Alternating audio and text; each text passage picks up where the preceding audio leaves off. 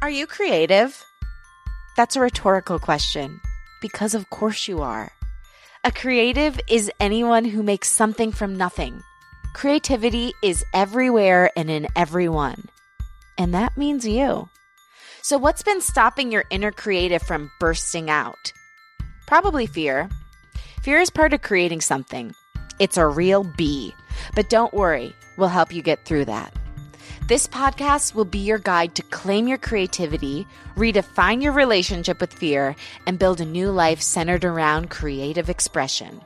You're going to learn tools from people who have found ways to manage life's ups and downs by turning their experience into purpose. Think of this podcast as your very own creative community. This is Unleash Your Inner Creative with Lauren LaGrasso.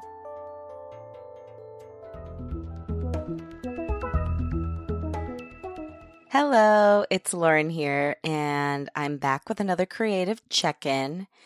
And this one is all about the power of asking for what you want. This is something that actually is touched on a lot today in the conversation I have with a guest. So it feels very applicable, but also it's something that I directly experienced this week. So I'm excited to tell you about it because, we all have, I shouldn't say we all. Some people are probably awesome at asking for what they want. I personally am still working through how to do this most effectively. I've done it a couple times, but it still felt very foreign, and I got what I wanted, so I should probably just get over myself and start doing it. But, a lot of the times the things that I talk about on the show, I'm talking about because I'm on that same mission with you. We're all growing and learning and really figuring out how to unleash our inner creative and get rid of fear. I came to LA from Michigan with my mom because, as you know, my grandmother passed away a couple weeks ago now, and my mom was her primary caregiver. So for some extra healing and getting to spend some time with me, she came back with me to LA. And this past weekend, we were at this place called Creation, which is a delicious juice bar, and they have food, and it's a very LA-y spot. But if you ever come here, I highly recommend you go there. It's delicious. But anyway, we were at this restaurant, and it's like one of those ones where they have pre-prepared stuff, so you bring it up to the register and you buy it. And my mom was going to pay, and the lady ran our card for us because the little chip machine wasn't working. And then there was an option on the next screen for tip, and my mom just hadn't seen it. There was an option for 10%, 15%, 18%, 20%, or no tip.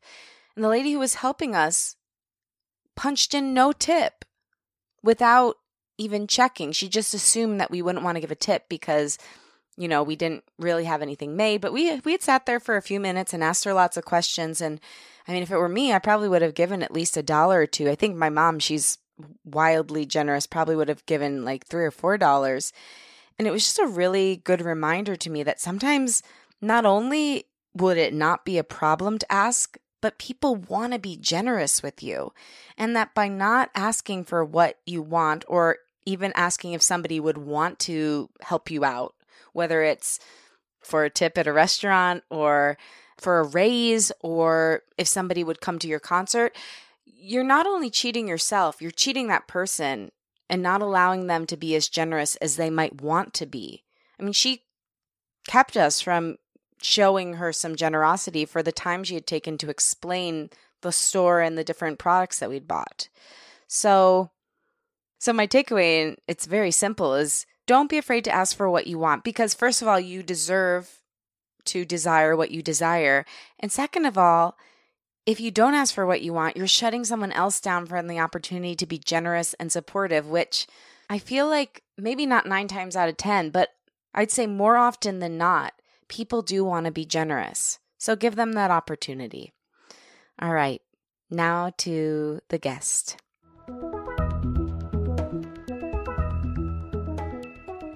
Ben Nemtin is a #1 New York Times bestselling author, public speaker, producer, and TV personality. Best known for the hit MTV show The Buried Life, his TEDx talk, his book, What Do You Want to Do Before You Die, and for being named one of Global Guru's top 30 organizational culture professionals. In the mid-2000s, Ben was living what many other kids his age probably felt was an ideal life. He was playing rugby on scholarship at a great university, However, on the inside, he was crippled by anxiety. So much so that he eventually dropped out of school and became incredibly depressed. While this was one of the darkest periods of his life, through baby steps, he was able to turn it around and transform pain into purpose. With help from his friends and the wind of the universe pushing him along, he created what eventually became the MTV series, The Buried Life. In this series, he and 3 of his childhood friends attempted to cross items off their bucket list. And every time they accomplished one of their dreams, they also helped a complete stranger cross something off their own bucket list. That's when I first experienced the ripple effect, which is that when you do what you love, you can inspire other people to do what they love. And that ripple effect goes far beyond what you'll ever know. Like, it's not a tangible, well, it is tangible. It's hard to measure. And so you inspire other people by triggering them. Along this journey, he and his friends did things such as play basketball with President Barack Obama, reunite a father and son after 17 years, and they even appeared on Oprah.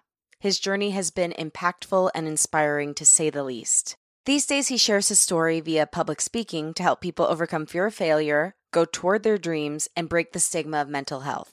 Some of his speaking clients include Amazon, Amex, Microsoft, Verizon, Harvard, and even my dad's company, Lincoln Financial, which is how I met Ben.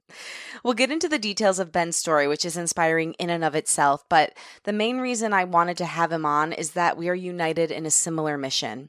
Ben uses his voice to help people realize they can achieve their dreams, that they aren't alone, and to destigmatize mental health. He has great actionable tips on all of the above, and I can't wait for you to hear from him. From our conversation, you'll learn the key action steps to achieve any dream, the best way to maintain creative control when working at a large company, how creativity and mindfulness can help those dealing with depression, why it's important to both ask for and give help, and the power of being young, dumb, and broke. Now here he is, Ben Nemtin.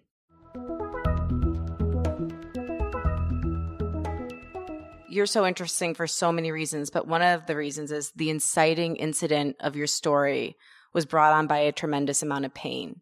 You were in college, you were playing rugby, you found yourself crippled by anxiety, and what could have been a moment that was a huge failure turned into your life's purpose. So can you walk me through that moment and what you would advise other people who are in similar situations? I had a scholarship to a really good university. I was on the national rugby team. Rugby in Canada is like 3rd biggest sport behind hockey and hockey. So, my high school coach was the ex-national coach. So I played rugby from a young age. And then we were training for the World Cup, which is in France. So I practiced my field goals every day. And I got this thought in my head, which is like, man, what if I miss an easy field goal at the World Cup? And what if I totally blow it? I mean, these thoughts would definitely come at night. And so they caused me to kind of be unable to sleep. And slowly I started slipping into this depression. And the depression was caused by, a number of things in hindsight. I mean, I put a lot of pressure on myself. This lack of sleep was really difficult for me. I ultimately realized that I was playing rugby for the wrong reasons. Like, I was doing it to be cool. I was doing it because I wanted to belong, but I didn't love the pressure. And so I ended up dropping out of school, getting dropped from the rugby team. I became a shut-in in my parents' house. I was unable to really leave. I was crippled by indecision. I couldn't make little decisions like, should I go out to my friend's house or not? And I would end up just not making a decision and not going. So slowly this kind of just digressed to the point where I really was kind of shackled in my parents' house. And I would just go for a 15-minute walk every day.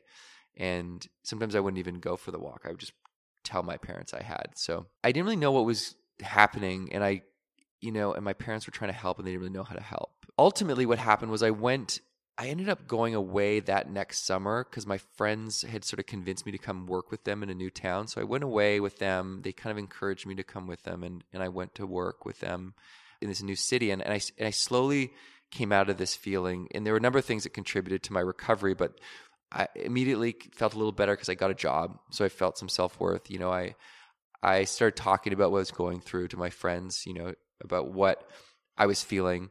And I met young people that were really inspiring. And so I realized that if I chose to surround myself with people that inspired me, then I could by default kind of lift my mood because if they gave me energy versus take energy. Like I come out of high school, now I could choose who I surrounded myself with. So I kind of came back from that, and I thought, wow, I'm going to see if I can do this. And ultimately, it was a kind of an active thing that I was reaching out to people that I thought were check that box of being inspiring. And one of those kids was a local guy from the neighborhood who made movies, and he made movies around the neighborhood. And so I'd always wanted to make a movie, and I kind of called him up. I said, Johnny, let's make a movie. And that's when the Buried Life began. In many ways, it started from this really low, incredibly low. I mean, it was the most terrifying time of my life was that depression. My fear was that it would just continue to get worse and worse. And so I ended up finding someone that I could talk to regularly, like a therapist. I learned what I needed to be healthy, proper exercise, diet, also just taking breaks. I just overworked myself a lot. And so I feel that. Yeah. So I think like a lot of it was learning who I was and what I needed. And ultimately creativity, oddly enough, was something that I absolutely need in my life to stay mentally fit. And I find when I suppress that, I get in trouble. And usually it's because I'm overworking on something else and I just don't have time. And so for me, Buried Life was a creative outlet that I was able to, for the first time, really express, and ultimately brought me, not just, a bunch of fulfillment, but completely changed the direction of my life. Right. I think that's so powerful, because part of the reason why I wanted to start this podcast is I came to the realization that some of the world's greatest suffering comes from repressed creativity. Mm-hmm. And it's just powerful that really was your out from that darkness. Another thing I noticed you said was you really stair-stepped your way up to it. It wasn't like you're like, I'm going to be, make this viral sensation. You first started by taking a 15-minute walk. And I think that's a great piece of advice. It's like, start small and give yourself props for starting small, because when you're in that kind of state, it's something I've battled with too. A lot of people listening, I think every creative person deals with anxiety or depression on some level.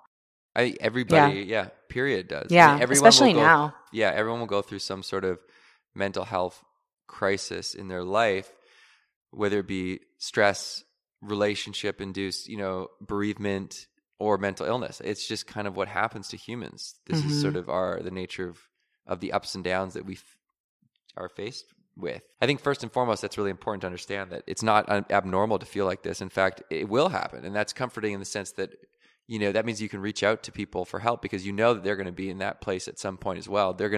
You're really opening the door for them to reach back out to you in their time of need. And it's just way scarier on your own. And when you're on your own, you feel alone and trapped. And when you're trapped, you might do something desperate. And that's really, I think, why so many people end up taking their own life, is because they just they feel like there's just no other way, and they don't have anyone to talk to or relate to, or they feel like they can reach out for help. And what I've learned is that it's absolutely happening everywhere. The person sitting next to you has gone through something. The person you think is perfect is struggling with something or has gone through something. The people that you look up to all have to get to where they are. And that's okay. Like, that's just, the Buddhist is like to struggle is to be human. And that's how you learn about yourself. And that's how you ultimately can teach others, is by showing that vulnerability. It's not easy, but it really is at least comforting to know that, you're not kind of going down this completely alone. And so, so this creativity was just, it was supposed to be a 2-week road trip and a movie that we put together for our friends and screened in the neighborhood. And, 12 years later, still doing it. That's pretty phenomenal. So how did it go from a little movie that you filmed in the neighborhood over 2 weeks to sitting on the couch with Oprah to playing basketball with Obama? How did this all start to unfold? So as soon as I called Johnny, he said, I was just talking to my friend Dave about something like this. And I knew Dave because he grew up in the neighborhood. Yo, Dave. Yeah. Dave is, he was 2 years younger than me in high school. So I was like, I know Dave. We all know Dave. We all know Dave. Little Dave. Davey. Davy Spice. And so I was like, I know Dave. And I was like, I'm going to call your older brother Duncan. We should all talk about this. So we did. We got on Skype. They were in Montreal. We were in Victoria, Duncan and I. And we're like, yeah, what are we going to make a movie about? And we came up with all these ideas, and they all fizzled out. And then Johnny gets sitting in first-year English class at McGill University, and the teacher assigns him a poem. It's a 150-year-old poem called The Buried Life. Basically, the poem was talking about the same feeling we were feeling, but we were having trouble really articulating, which was we had all these things that we'd always wanted to do. We had never done them because they were buried.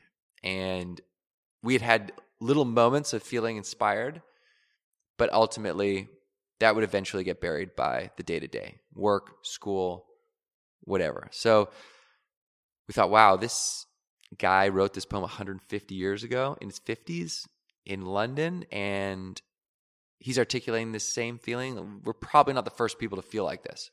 So we decided we're going to take this name, The Buried Life. We're going to call the film The Buried Life, even though we don't know what the movie's about. So from there, we thought, okay, how do we unbury these dreams that we had?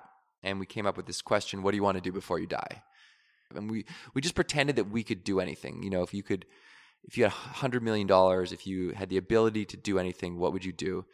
And we all wrote a list, and we came together and we put together this sort of master epic bucket list. We thought, why don't we go after this list? And then every time we cross something off our list, let's help someone that we meet along the way do something and accomplish something on their bucket list.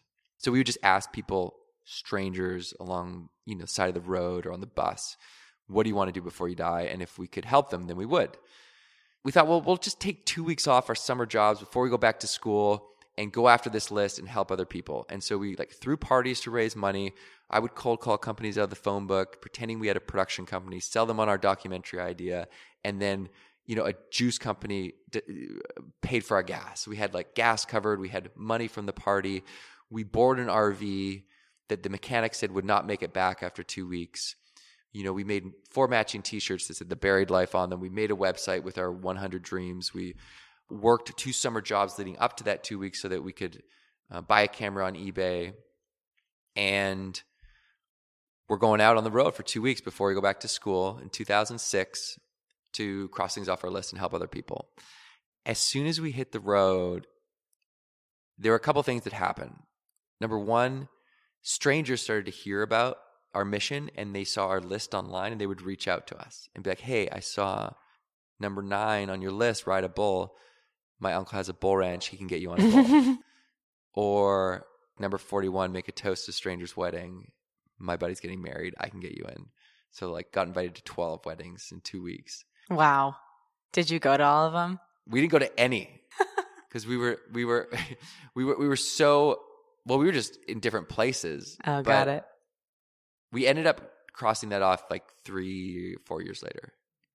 And then the other the thing that was surprising is people would send us their dreams asking for help. And then people were also getting inspired to start their own bucket list.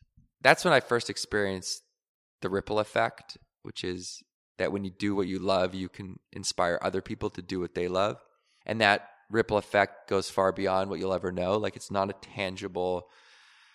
Well, it is tangible. It's hard to measure. And so you inspire other people by triggering them.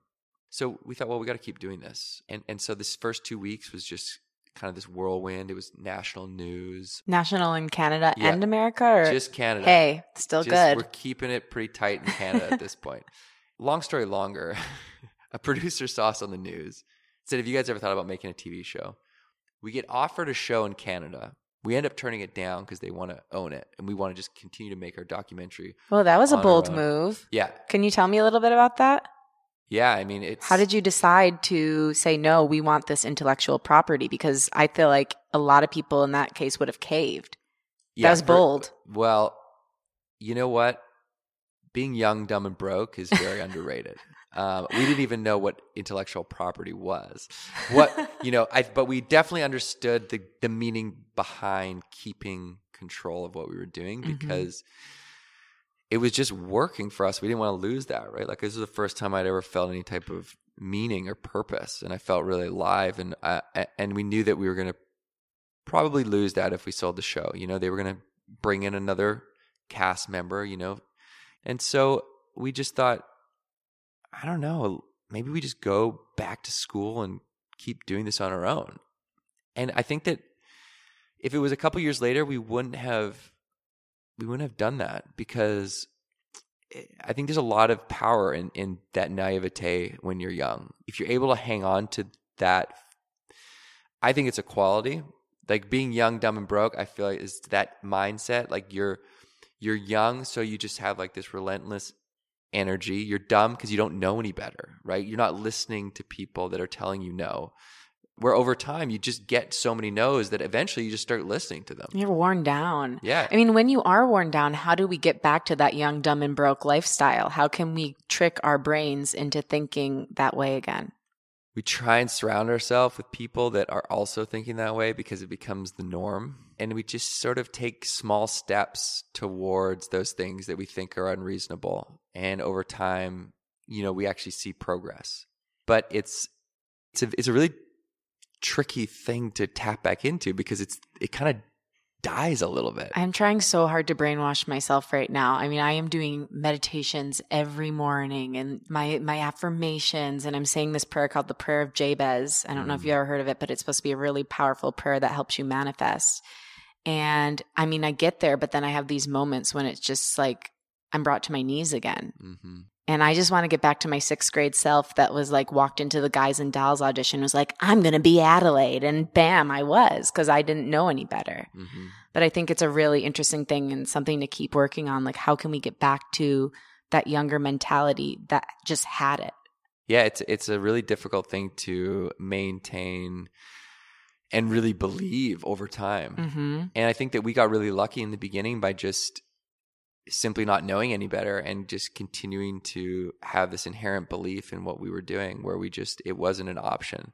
And we just knew that it was something special, and we just we just had this really big dream of MTV America, like coming from Canada. It was just kind of, 2007 now. And we thought, if we're going to do a show, like, let's do it our way. And so we turned down the show and we went back to school, and everyone thought we were making this huge mistake.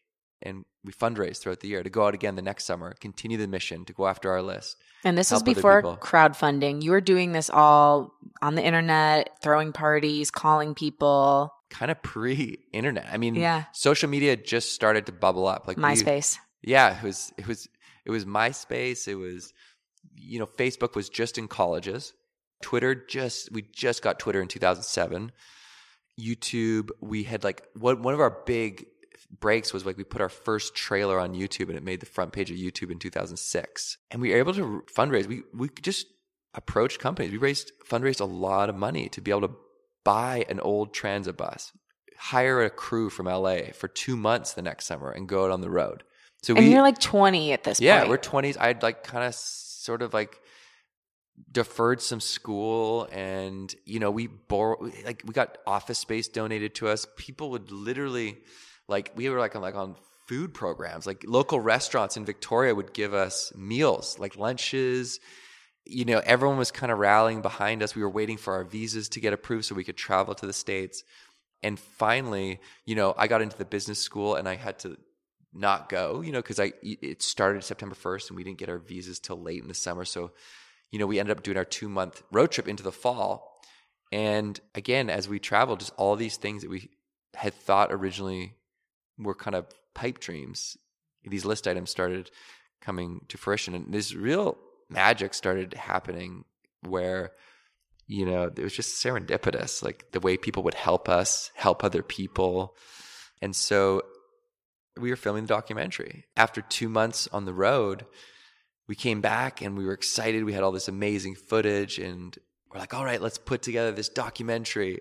And then we realized how expensive post-production is. And there's no place to sell it in 2007. There's no Netflix, Hulu, Amazon, these types of documentaries. There wasn't really a market for them. And maybe we got into, some festivals and became a darling, but first we had to finish it.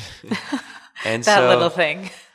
And so then we hit, it was like another rock bottom where I moved back to Vancouver. I was a bartender. I didn't even know how to bartend. It's just like, it was Rough. brutal. I just You was, gave everyone a vodka I hot was mic just or whatever. like smashing glasses and like asking how to make martinis to people that asked me for a drink. How do I do it? Question, when you're in that moment, because obviously you went on, how did you know that it was just, I don't know if you're spiritual at all, but like God or the universe testing you to make sure you really wanted it versus time to give up, buddy? Because I think there's always that moment of decision. And I do think sometimes it's just a test and sometimes it's a guidance that you're supposed to reroute. Yeah. It's a very nuanced thing, but I'll tell you what made a major difference was that I was surrounded by these 3 other people that when I felt like it wasn't going to happen, they picked me up. When they felt like it wasn't going to happen, I picked them up. And so to be able to work with your friends that really also believed in what we were doing, the collective belief was just stronger, bigger than any one of ours. So that helped. It was also kind of like taking leaps of faith when there was opportunity or potential opportunity. So what happened was I drove down to the Baja with my parents, and it was Christmas time, and my parents had met a couple and they had a daughter that was older than me. And so we ended up hanging out, and I showed her what we were doing, and I showed her this video that we had made. And she was like, whoa, this is like pretty cool. Like if you're thinking about doing this in Canada, you should probably check it out down in the States. And I was like, oh, okay, sure. Like whatever that means. And she's like, she worked as a writer. So she, and you know how it is in LA, like everyone has kind of friends in different, at least some friends in entertainment, right? Sure. So she's like, oh, just come down and I'll introduce you to some random people. And she literally gave me a buddy pass, which is like a free, flight. Oh my from gosh. Victoria to LA. And I flew down and I met a couple people, and everybody, random like manager or like someone from anonymous content. And, it was just kind of, I was like, whoa. Everyone was like, oh, let's do this. And I came back to guys. I was like, I think there's something here. And so I just started doing trips down to LA. And over a year later, we partnered with a production company in LA. And then we pitched networks, and MTV and ABC were interested. And then we ended up going with MTV because they were going to let us make the show we wanted to make. Johnny, the self-taught filmmaker, cut our own pilot so we could like really just show them the show that we wanted to make. And I mean, I just hustled down here, learned the business, started to understand what you needed to sell a show. And what is that? Well, it's a really good question because it's changed. But really what you need is at the point that we were at, which was a couple of kids with a good idea, and you need to make it yourself if you can. And then you just need a really good partner. Like you need to find the right production partner, because a network won't buy a show off a couple random people. They will buy a show off people that have delivered them shows before on budget with line producers they trust and stuff like that. So we continually kind of fought to get ourselves in front of the right production companies that we respected. And finally, we were able to do that, partnered with them, and pitched it to networks, made the pilot with MTV with the stipulation that when we sold it, we were going to be executive producers. We were going to hire our friends as the crew. We were going to choose which list items we went after. They couldn't help us. MTV couldn't help us with anything on the list. And we were also going to help someone every episode. And basically we were going to edit it and choose the music. So you went into them and you said, hey, we're going to do all the work. Just give us a little bit of money. Yeah. That's like a pretty compelling argument. It was, yeah, it definitely, that was the undertone of what we were saying, because we had a full pilot done that we showed to them before we even made their pilot. They were going to sort of put to focus groups. And the reason that we went with MTV was because the president of the network, a guy named Tony DeSanto, who had been at MTV for years, he just understood what we were doing and like the kind of the magic behind it. And so, but we would send our own edits to the president of MTV after the episode was actually locked, because we'd been on the road and it wasn't good. And so we had to like edit episodes out of our own pocket, send it to Tony. And ultimately he was like, okay, let's use these. And we built a really good rapport. But it's instead of like telling people what you're going to do, you really just have to show them, I and agree. do it. And so that's what we did. And we already had proof of 3 years of doing it on our own that this was really working. So then we just drove this stupid bus down to LA that we lived in pretty much. And I guess we were like, okay, I guess we're making a show. And we had this production company partner, and they were like, okay, great. What list items do you want to do? And we said, well, we want to crash the red carpet and ask out Megan Fox at the Transformers premiere. And they're like, okay, cool. We'll call ahead and clear it and let them know that we're going to be filming and coming down. And we're like, no. Like that defeats the whole purpose. We have to do this real. And they're like, well, that's not really how reality TV works. And we're like, well, we're not doing it if you guys set it up for us. That doesn't make any sense. It defeats the whole purpose of what we're doing. It's like, this is like, how would 4 regular people go about doing these things? And so the first episode, we had to prove it on our own. And we actually like crashed a Playboy Mansion party in like full dressed up like Oompa Loompas and giant prop cake, and got in and shot the episode, and ended up having to, at the end, get permission after, which they wouldn't give it to us. And we wrote Hugh Hefner a letter, and he saw it, and he ended up giving us permission. I mean, it's an outrageous example, but like, everything that we were doing, whether it would be like we got stranded on a deserted island, or is that on the list? Yeah. It was or just like the helping reunite a father and son after 17 years, or all these things were just super real. It was just intense.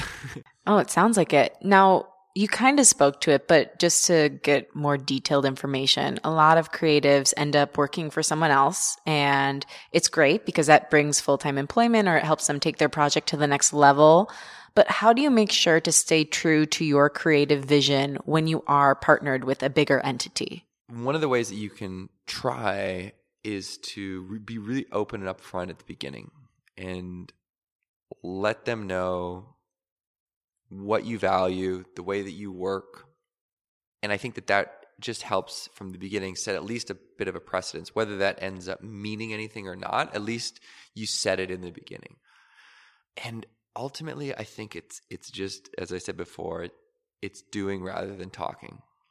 If you have to stay late, work extra to make the thing the way that you think it should be made, at the end of the day, that almost has to be on your own time, because they're asking you to do something that you have to deliver. But like us, we delivered it, and then we went above and beyond and made it our way and said, look, can you just watch this, versus having me convince you, and then you take a risk, and then like the risk should be on you, whether it's your investment in time or your money that you're coming out of pocket.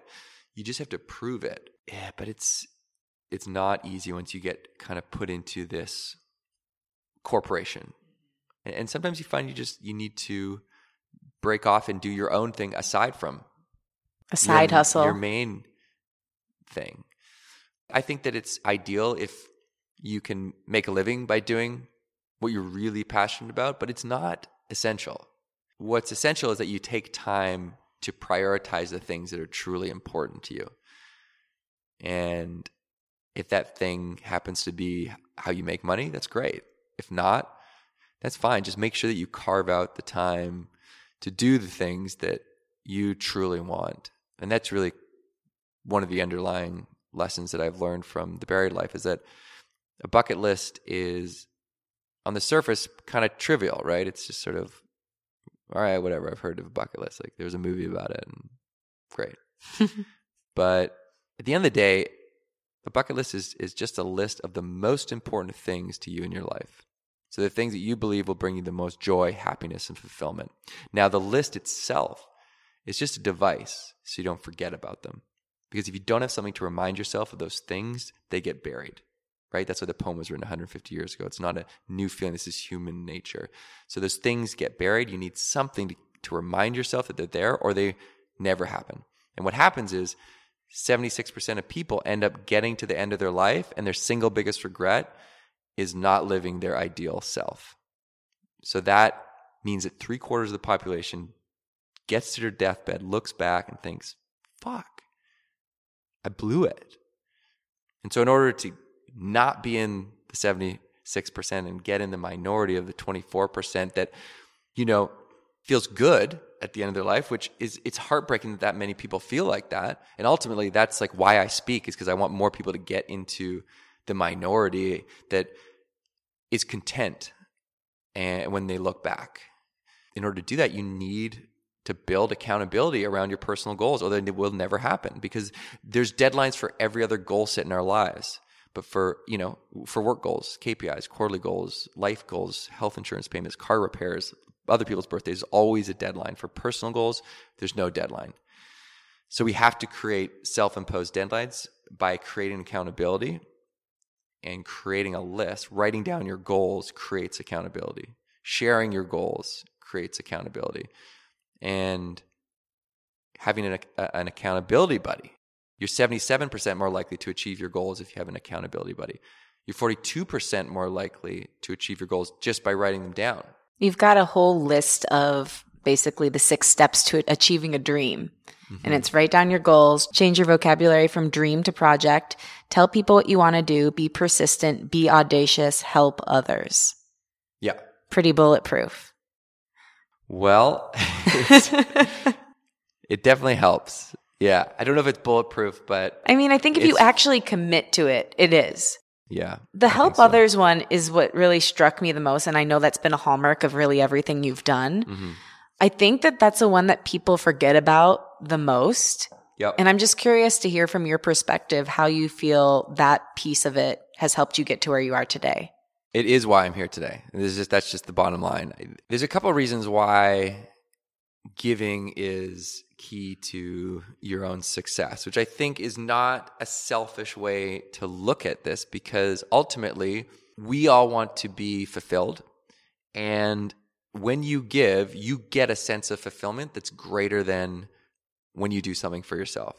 It resonates in a way that I think is deeper than doing something for yourself. And what I mean by that is that when you die, you will not forget those moments when you stepped into someone's life and made a meaningful impact. That shit sticks with you.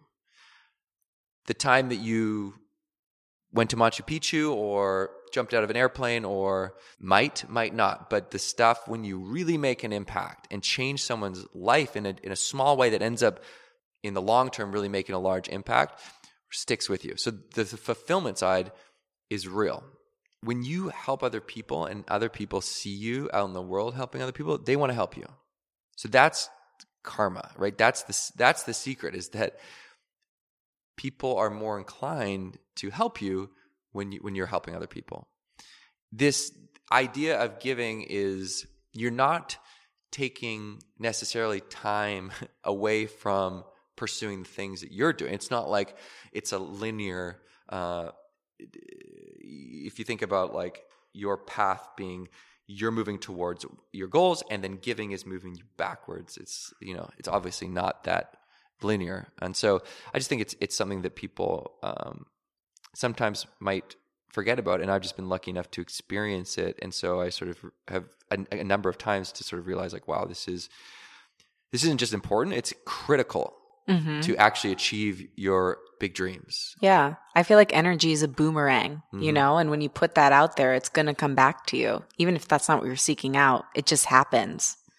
Totally. Like just remember when you were, just starting to try things and how like one person just did something that was really small that ended up changing your life.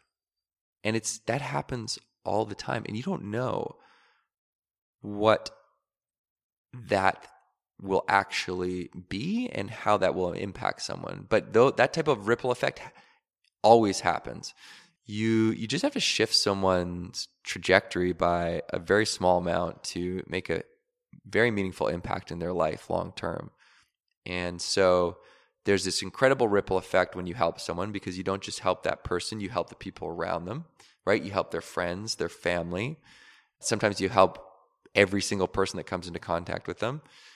And then, of course, there's the ripple effect that happens when you pursue the thing that you're truly wanting to do, being the person you truly are, going after your bucket list or your dreams or what have you, because you're triggering other people to say, wow, that's pretty cool. Like, I wonder what I can do. Maybe I should try writing my own magazine, or playing the guitar, or reaching out to my mom that I haven't talked to in a long time.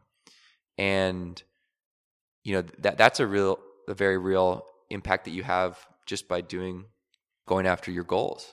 Right. And the other one I love on here is tell people what you want to do, because that one is huge. I realized recently that everything I've ever done in my life, like anything I've manifested, quote unquote, has been because I told people. Like in college, I went around saying like, I'm going to be an intern on the Ellen Show. I didn't know anyone who worked on the Ellen Show. I didn't have any reason to think I could do that. Like it was like a 1 in a million shot. But then this one guy happened to have a friend who was a production assistant, then got promoted to production coordinator like one day before I applied, put my resume to the top of the list, and I was in LA a week later. It's amazing what can happen when you just tell someone what you want to do. And so I think that I've been too shy to do that a lot of times in life. I've only like dipped my toe in that. If someone has a dream on their heart, how can they start forming the sentence to say, I want to do this, and asking for help? Totally. I mean, it's a really good question. I think it's really important, because I think we need to identify the difference between real fear and imagined fear. Mm-hmm. What is it? So most people don't talk about their goals because they're afraid of what other people might think, or they're afraid of failure. So fear is the number one thing that holds us back. So we can break those down separately. The fear of what other people might think. Very common fear. I have it. It's very natural to feel that way. The truth is that people just don't think about you as much as you think they do. And they're more accommodating than you think. And the reason people don't think about you as much as you think is they're too worried about what other people think of them. So this idea of worrying what other people think is kind of a made-up fear. Like real fear, if you look like Maslow's hierarchy of needs, real fear is like if you don't have shelter, if you don't have safety, if you don't have a sense of well-being, like these basic pillars of wellness, as long as those are covered, all other fears are created. So the fear of failure is also a made-up fear if you have those basic needs met, because there's really, if you think about it, there's two types of failure. If you don't go after your dream because you're afraid or you're waiting for the right time, you failed. You didn't do your dream. That's a failure. Well, the failure that comes along with trying and failing, what you learn far outweighs any potential hit to your reputation, which is potential. And failure is really it's you pivoting towards success. Or, as you said, if you realize this is actually not going to happen, you then pivot to something else. But everything that you learn from that experience, you apply to your next thing in every single way. So the fear of what other people might think and the fear of failure, for the most part, are manufactured fears. I speak 100 times a year, I still get nervous every time. That fear will never go away, but I know that is just a natural feeling that happens when I speak. And I also know that it's also partially excitement. So anxiety and excitement are very similar feelings. So if I'm anxious about this, I just tell myself, wait, I'm actually excited. So I know that those feelings are happening, but as long as you can kind of disassociate yourself and be like, well, wait a second, why am I really afraid to talk to people about my goal? Am I worried that if I fail, they'll think poorly about me? Am I worried that they might think it's a stupid dream? Am I worried about failing and looking bad? And if that's why, then you can just sort of keep in mind those things, because no one can help you if you don't talk about your goals. So true. So it's like, and we can't do it without help. You can't do it without help. Like you can you can do it on your own. It's just a lot harder. It's going to take a lot longer. It's going to take a lot longer, and it's going to be a lot more trying. And also, it doesn't make any sense because any other time we come against a challenge in work, what do? If we hit a roadblock in work, what do? We talk to our boss. We call a colleague. Hey, have you ever been through this before? What did you do? What would you suggest that I do? We collaborate. We bring it up in a team meeting. We troubleshoot. We, research and maybe call someone else out of the blue that maybe has done this before. Why would we not do that when we're going after our own goals?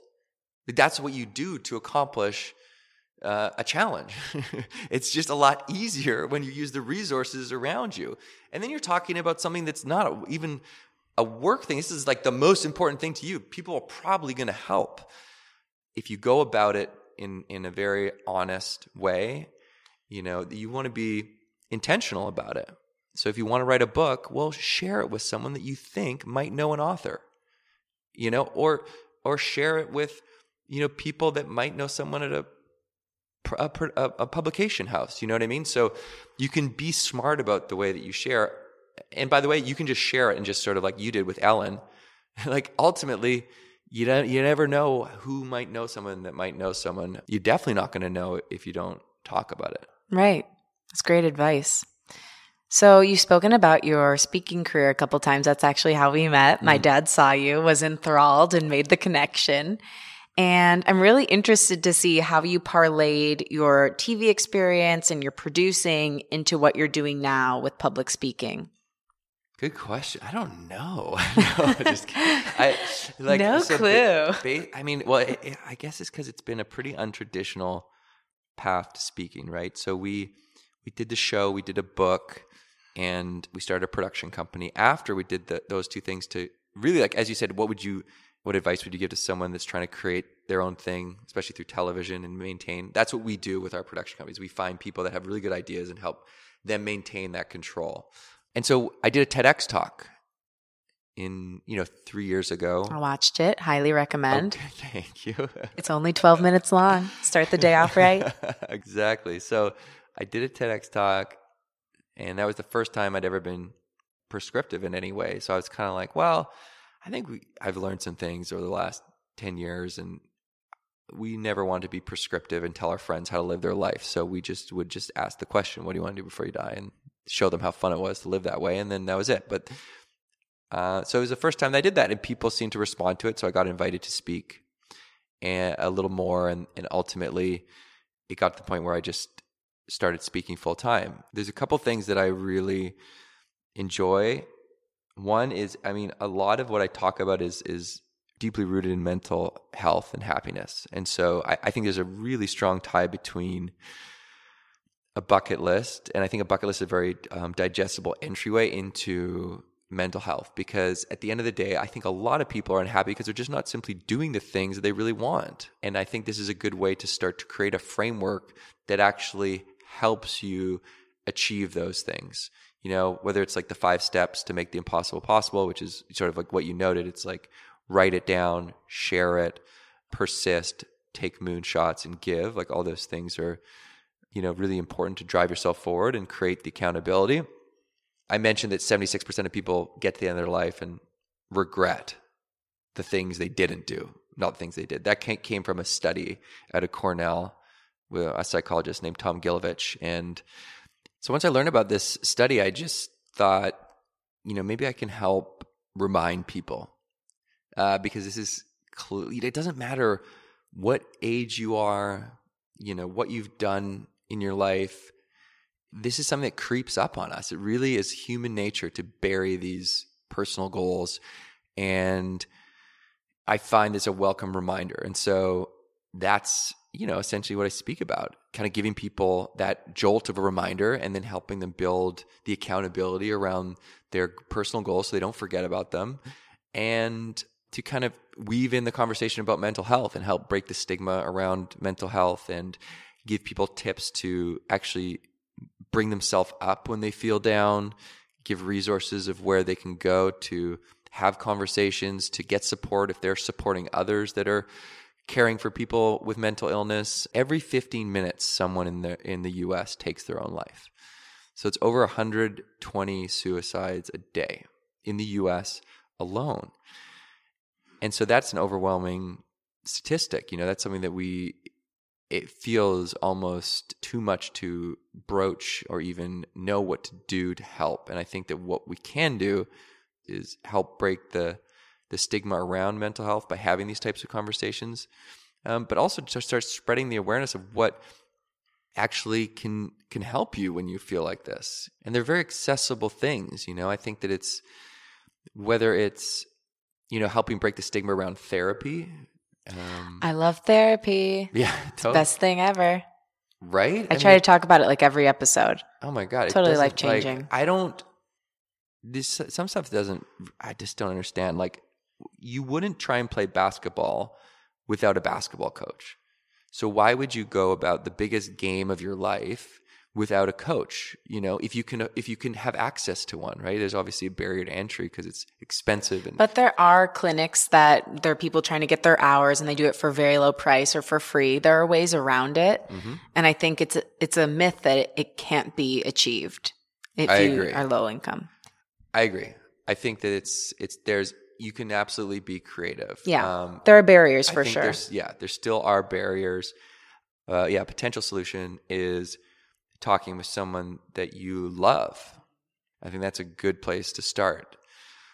But there are also nonprofit. There's crisis text line is a place where you can text for support in any time during the day. You get immediate response. That's for a moment of crisis. There's communities like the Mighty Mental Health where it's a safe, supportive community for people that are struggling with mental health or those that care about mental health. There's a new platform on jack.org, which is a Canadian charity, which is all resources for those that are helping people coping with mental illness. Like, it's going to be the most extensive resource in the world in terms of that type of platform to go to if you need help helping people, which, by the way, 1 in 4 people struggle with mental health. So, we all care about more than 4 people, I would assume. So we're all affected by this, directly or indirectly. So really that is like why I speak, is because once I understood the dire situation that we're in, and I thought perhaps I can, by telling my story, give people the permission to talk about it, but also maybe veer them away from that path down to suicide. Like, I can, if that's the case, I can probably get over myself and like tell my story, because I never talked about my depression before, and even like when I started speaking 2 years ago, I didn't talk about it fully. And now it's like the thing I talk about first, and it used to be really difficult for me.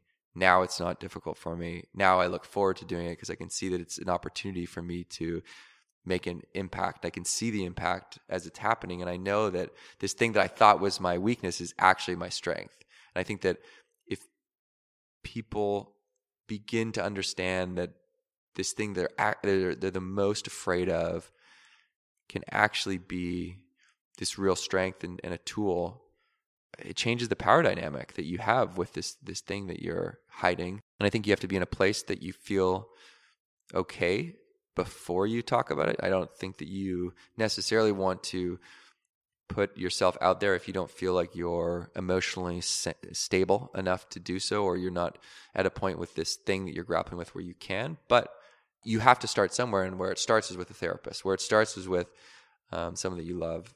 And I think there's a lot of different things you can try. You can, gratitude makes a huge difference. If you want to change your life quickly, say thank you before you go to bed and thank you when you wake up.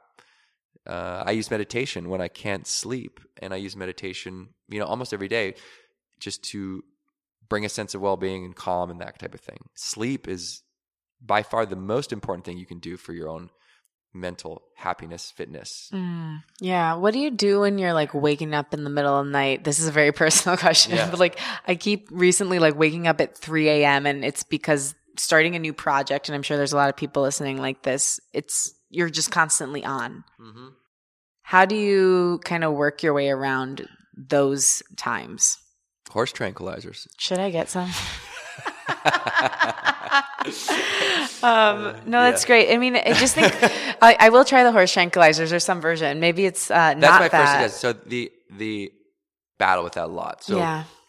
I just said it, but it actually is the thing that works for me the most is meditation. So like I use meditation the most as a tool versus a practice. I wish I used it as a practice. I'm getting better at it, but I use it as a tool when I can't sleep. So if I can't sleep, eventually I'll sit up and I'll meditate. And what will happen is at first I can't even feel any quiet because my head, as you said, like your mind is just going subconsciously. But slowly over time, your mind starts to slow down. And you start to, experience some space. And that is one way that you are really just unwinding your mind. And eventually you are quiet. And then you lie down and then you go to sleep. So Ben, tell me, I know you've got your speaking and you've got your production company, but what are you excited about right now and what are you working on right now? So I'm excited about the Buried Life documentary that we started, 12 years ago. It's happening. That's right. That's so cool. It is. It's like a little exhausting because we thought it would take 2 weeks to make, and here we are with an uncompleted documentary 12 years later.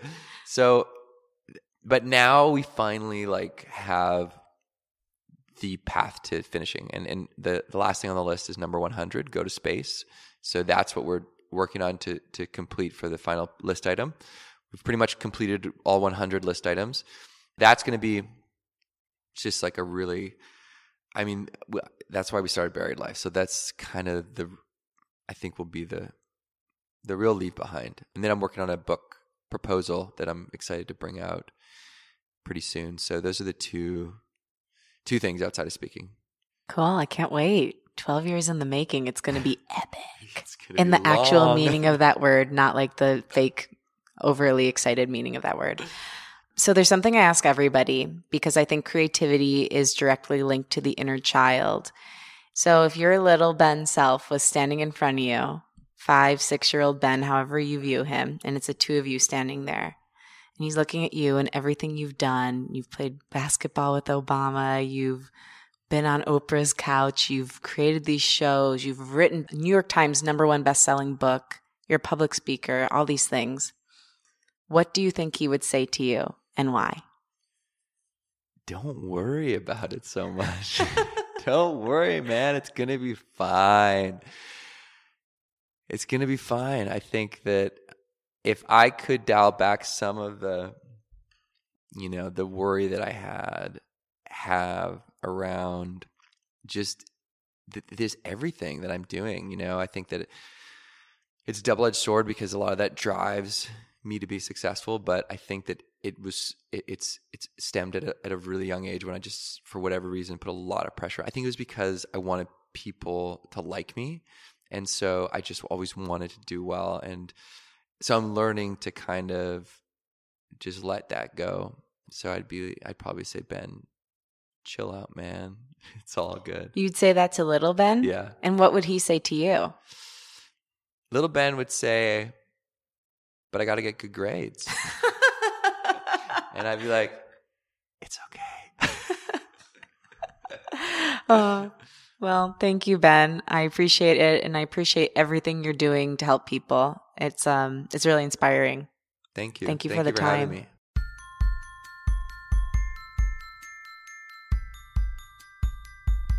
Thank you for listening and to my guest, Ben Nemtin. For more info on Ben, follow him at Ben Nemtin, that's Nemtin, at The Buried Life, and check out his website, bennemtin.com.